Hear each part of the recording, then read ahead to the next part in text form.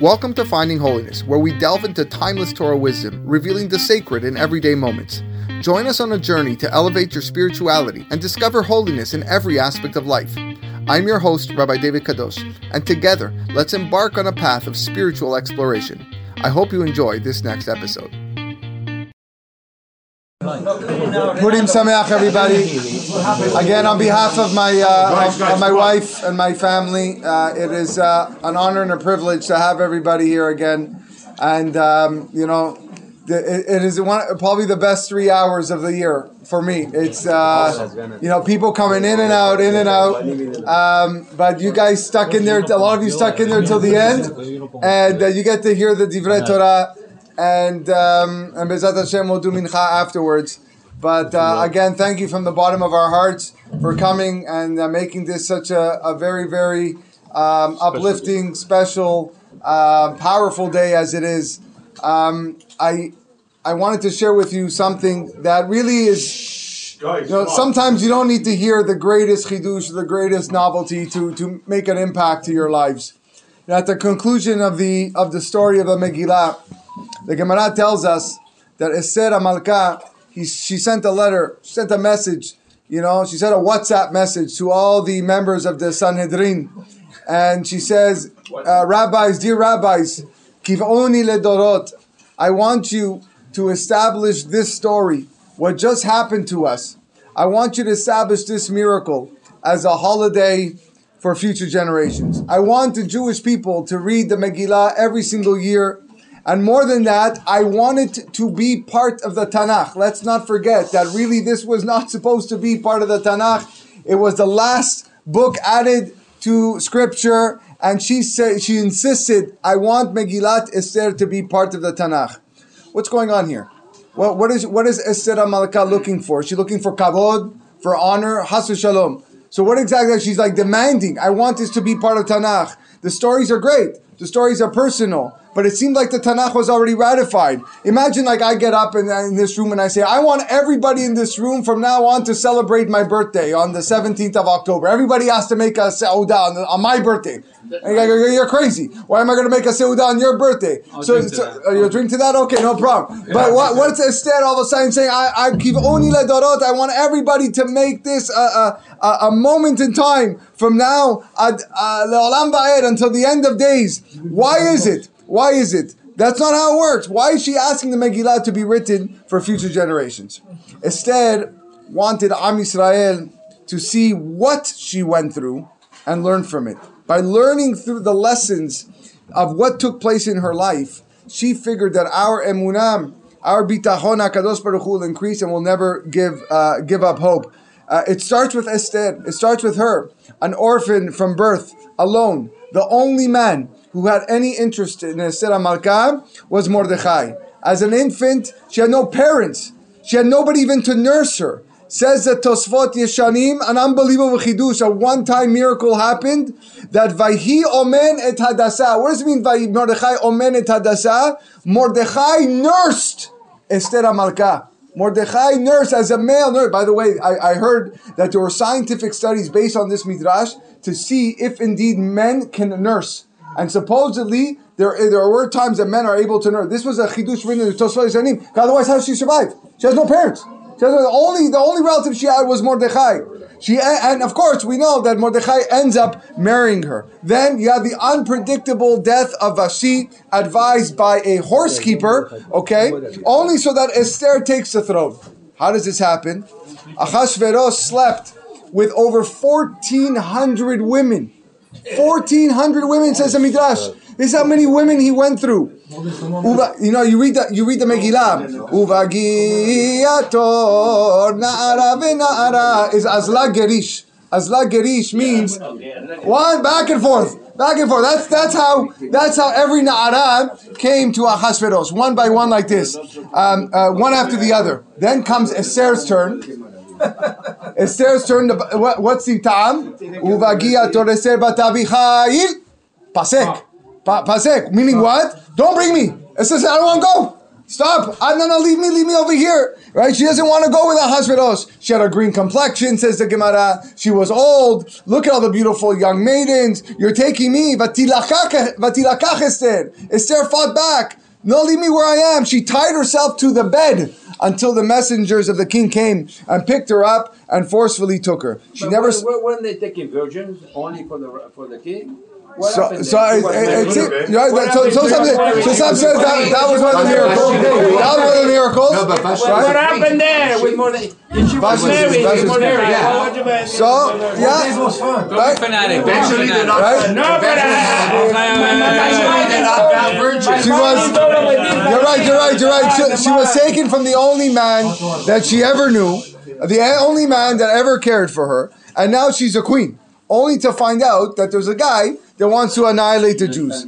And she says, I want everybody to fast me for 3 days. Why? Because I'm going in. If I perish, I perish. Kasher avati, the Midrash writes, avati, that I went in to be with Ahasuerus, and avati, that I'm going to bear a son from him. We forget about what the future of Esther looked like. Esther stayed with Ahasuerus after this story. She had a son from this evil Rasha. Look at my matzav. Look at my situation. Look at what I went through. My husband was the head of the Sanhedrin, the Mordechai, and now I'm married to this evil man, and I'm going to have a son with him. But I didn't give up.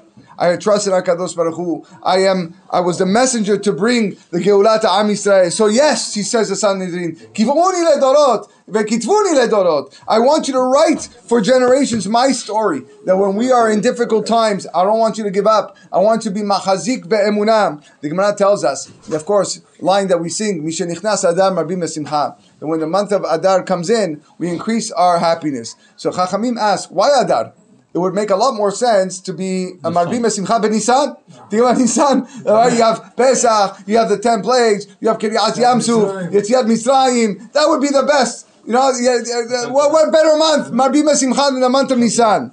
The answer is, we lug the weight of our lives wherever we go. We carry it with us. And it isn't easy. Our Parnasah, it's not easy. Our home is not easy. Our shidduchim for those that got to get married are not easy. Some of our children, sometimes they give us difficult times. If somebody comes and tells us, don't worry, it's all going to be okay. You know why I know it's all going to be okay? Because Hashem split the sea. Because Hashem brought 10 plagues on the Egyptians. You're going to look at this guy and going to say, what are you, crazy? All right, Hashem splits the sea. Where does he split the sea nowadays? That's a crazy miracle. Hashem's going to split the sea for me? He's not going to split the sea for me.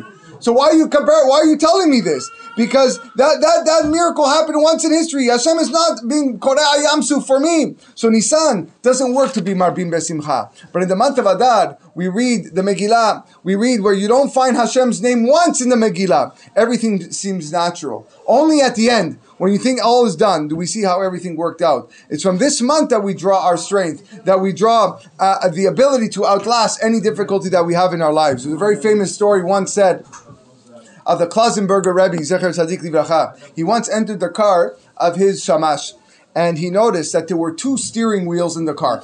There was the traditional steering wheel on the left, and there was also a traditional steering wheel on the right. And no, they were not in England where they drive on the right side. But this is what he saw. So he goes to the shamash and says, I don't understand, what's going on? Why do you have 2 steering wheels here in the car?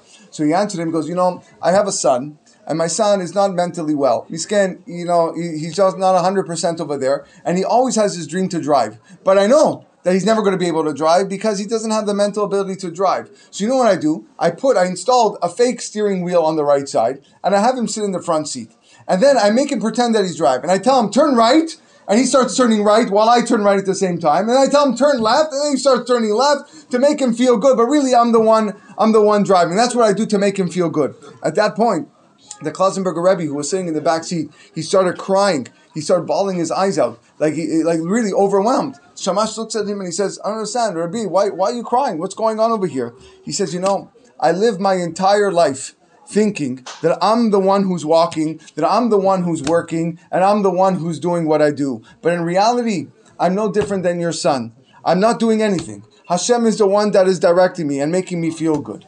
And it took him over. He said, I'm not in control of anything. Hashem is the one that is directing me in life. Hashem plans everything. That's the Megillah. That's the Purim story. There's no name of Hashem. Everything seems natural, but in the end, we see that Hashem is pulling the strings from above. He's playing chess. He's moving pieces. around so that everything works out. What's the proof? Look at Haman. He planned everything. He even got the 50 amot piece of wood. He went to Noach's ark. He went to Tevat Noach to find that 50 piece. He was sure, guaranteed, I'm going to hang Mordechai over there on the gallows. There's no way he's done. Right? He planned to take all that, and what happened? Nothing. All fell through. And Esther, the opposite. She had no clue what was happening. Mordechai is crying out in the middle of the courtyard, in the middle of Times Square over there. He's screaming his head off because he thinks they're going to be annihilated. No idea what's going to happen. The Midrash says that what was Esther doing? She was burning the chametz before Pesach. This whole thing happened. The 3-day fast was over Pesach. She was burning chametz.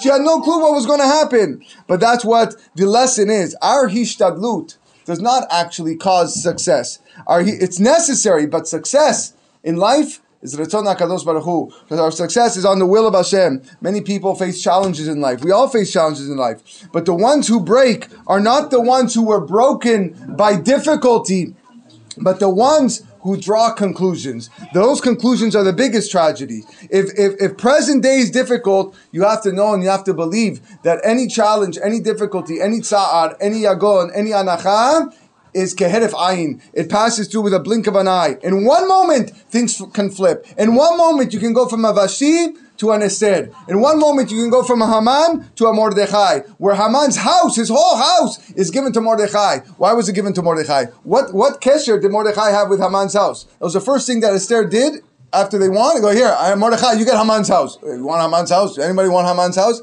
No, because in Haman's house, Haman had all the lists of the people who belonged to Amalek in all the 127 countries. Yeah, right. And therefore, they had to give Haman's house to Mordechai so he can pinpoint. No, exactly. I got to go to that address, and that's where I'm going to go kill the people because they belong to Amalek. So says Esther Amalka, Kiv'oni ledorot. This is the message that Esther Amalka wanted to impart, not just for all generations, but for all the generations to come after. Yehi Ratzon, we take this opportunity this Purim to increase our emunah in HaKadosh Baruch Hu, to increase our Torah and mitzvot, to not just sit back and live peacefully, to go to Minyan every single morning, to come to Shul, to come to Bet Knesset every Shabbat, not just when the weather is good. We come to listen to our Torah class, Rabotai. It's going to change your life. You come to learn Torah, it's going to change your life. It's going to flip your tzarot to brachot. May we be zocheh to share this, many more special moments together next year. Bezat Hashem, Yerushalayim Irakodesh, Amen. Ken Yiratzon.